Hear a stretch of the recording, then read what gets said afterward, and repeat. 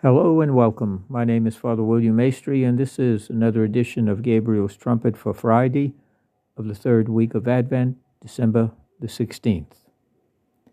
Our reading this morning comes to us by way, once again, of the prophet Isaiah, this time chapter 56, verses 1 through 3 and 6 through 8.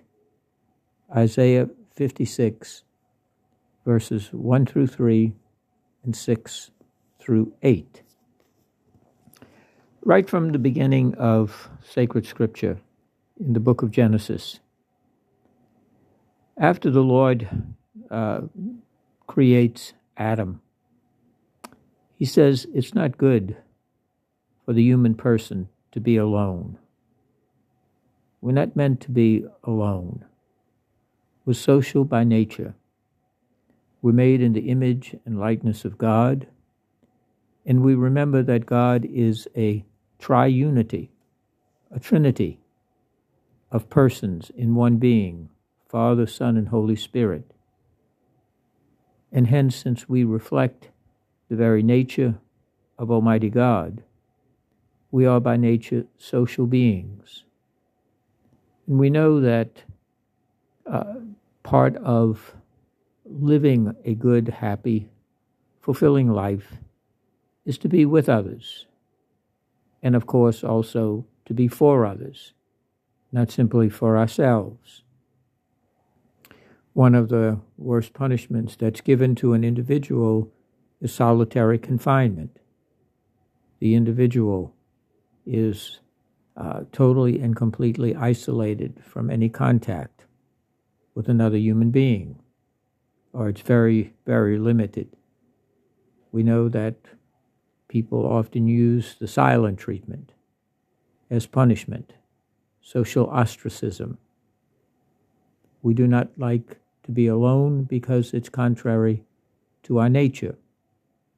We know during this particular time of the year, part of the joy and celebration of this year is also the gathering of friends and family, loved ones, perhaps we haven't seen in a long time, perhaps children who have gone away to school, husbands and wives who have been away, perhaps in the military, or in various other kinds of assignment, perhaps related to work.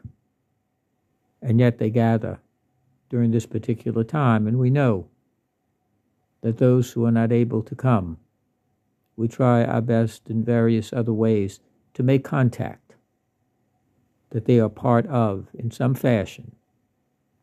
We know that this COVID stuff, with this social isolation and social distancing, and the terrible impact it took emotionally and psychologically on the society, and a lot of rethinking has to be done. Should that ever happen again, God forbid.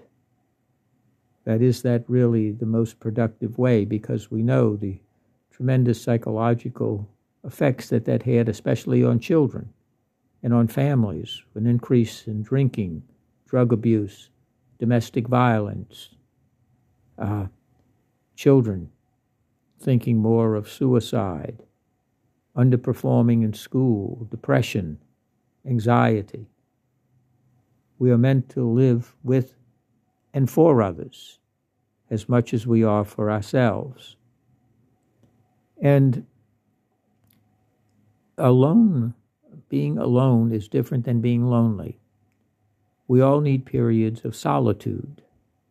We need periods of quiet and reflection where we're away from the madding crowd, the buzz, the boom, and the bang of everyday life, gadgets going on and off, doorbells ringing, TV on, radio blaring, all of those things. We need quiet time to be alone with ourselves, and hopefully alone and in solitude and in reflection with Almighty God. Jesus very often goes alone to pray, to be in communion with the Father. The night before Jesus is going to be crucified on that Holy Thursday, After Jesus is arrested, we remember that one denied him, one betrayed him, and the other 10 ran away. And Jesus said, "Behold, I am never alone, for the Father is with me always." Loneliness can be a spiritual condition, a profoundly deep spiritual condition, in which we feel that we have been abandoned by God, or perhaps we have abandoned God more accurately. We have turned away from the Lord, and therefore we are surrounded by people and all kinds of activities and festivities, and yet still there is a void, a vacant spot within us. We may not be able to quite put our finger on it, but we know that something is missing. We know that someone is missing. Like we may have experienced the death of loved ones for the first time during this holy season of Advent and Christmas and New Year's. And where there's a vacant spot at the table, a vacant spot at the gathering, a vacant spot in our hearts. And we can experience that on a very deep and profound level in our spiritual absence of Almighty God.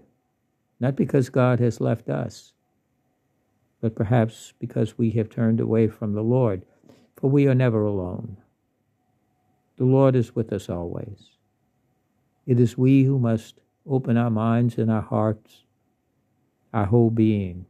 The Lord doesn't kick down the door and force his way in. The Lord waits for us to be invited, waits for us to invite him to come in. That's the essence of love and freedom, not force, but of desiring and wanting the Lord to come. We say, Maranatha, come Lord Jesus, come. Emmanuel, God is with us during this particular time. Our reading from Isaiah this morning tells us about, as the Israelites are going into other lands and other places, they're encountering foreigners with different forms of worship, different habits, different culture, different values. And they are having a hard time because they are wanting to ostracize them and push them away, segregate them from what's going on in the community. And the Lord says, don't do that. He says, happy is the man who keeps the law of the Lord, keeps the Sabbath. And let not the foreigner say, the Lord will surely exclude me from his people. Do not say that. Do not say that. The foreigners who wish to join themselves to the Lord, ministering to him, loving the name of the Lord, becoming his servants, keeping the Sabbath, holding to the covenant, I will bring to my holy mountain and make joyful in my house of prayer. Their holocaust and sacrifices will be acceptable at the altar. My house shall be called a house of prayer for all peoples. Thus says the Lord, I will gather all, not only the dispersed of Israel, but all who desire will be brought to my holy mountain. All. God is the God of universal love, universal mercy. We're all to be brought in to the embrace, the tender mercy and forgiveness of Almighty God, the love of God, for we are all made in the image and likeness of God. During this particular time, we may feel a certain degree of loneliness. We may have had loved ones, again, who are not with us, loved ones who have died, maybe years ago. And during this time, a feeling just comes over us of an absence, of a vacant spot at the table, a spot in our hearts. Maybe there is a void because we have not really been attentive to our relationship with God. Now is the time to return to the Lord. We're still on the journey to Bethlehem. It's not too late to join the pilgrimage, the caravan, those who are coming to the holy city of Bethlehem, where Jesus Christ will be born in a stable, in a crib in a manger. The Lord also wants to be born in each and every one of us, if we but let Him, if we but open our hearts, our whole being, and gratefully and joyfully, come, Lord Jesus, come. Come live in me, for I am never alone, for you and the Father and the Holy Spirit are with me always. So during this particular day and this particular time, let us remember in our prayers those who suffer acute loneliness at this particular time, especially spiritually, those who have lost loved ones and are going through that first Christmas, or memories long past are coming once again, rushing into our minds and hearts, and there is an ache and a pain. Let us remember that we are never alone, that the Lord is with us and for us in Jesus Christ.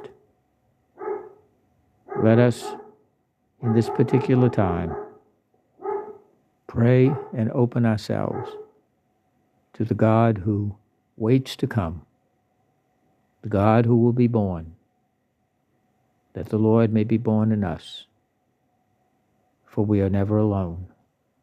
The Lord is with us always. God bless you.